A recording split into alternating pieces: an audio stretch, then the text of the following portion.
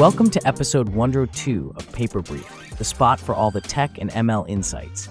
I'm Charlie, and today we have the pleasure of having Cleo with us, an expert diving deep into the fascinating realms of text-to-3D conversion. We're discussing StableDreamer today, a new framework that's making waves.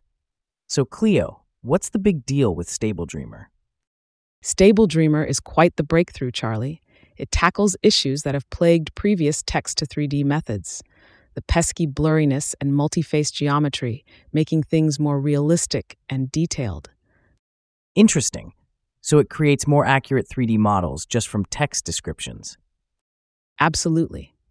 The core idea is using what they call score distillation sampling, or SDS for short, which they've reinterpreted to guide the model towards more precise reconstruction with less noise-induced artifacts.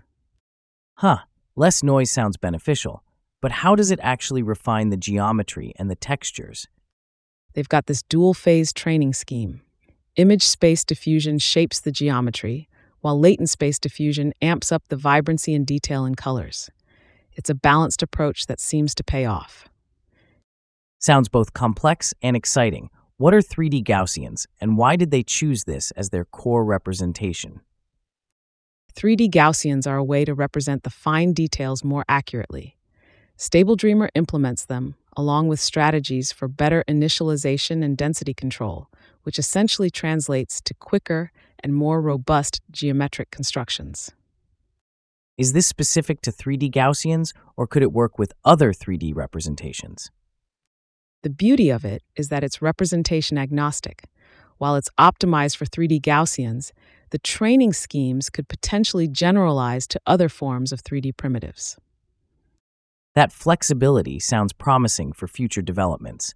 Were there any particular challenges or failure points they found? Like any model, it isn't perfect and does have its shortcomings. They noted some failures, like inability to interpret certain prompts or issues with floaters and blurry geometries, but it's a solid step forward. Well, it certainly seems like StableDreamer has set a new bar for text-to-3D synthesis. Thanks for the insights, Cleo. My pleasure, Charlie. It's an area full of potential, and StableDreamer is indeed a dream come true for many in the field.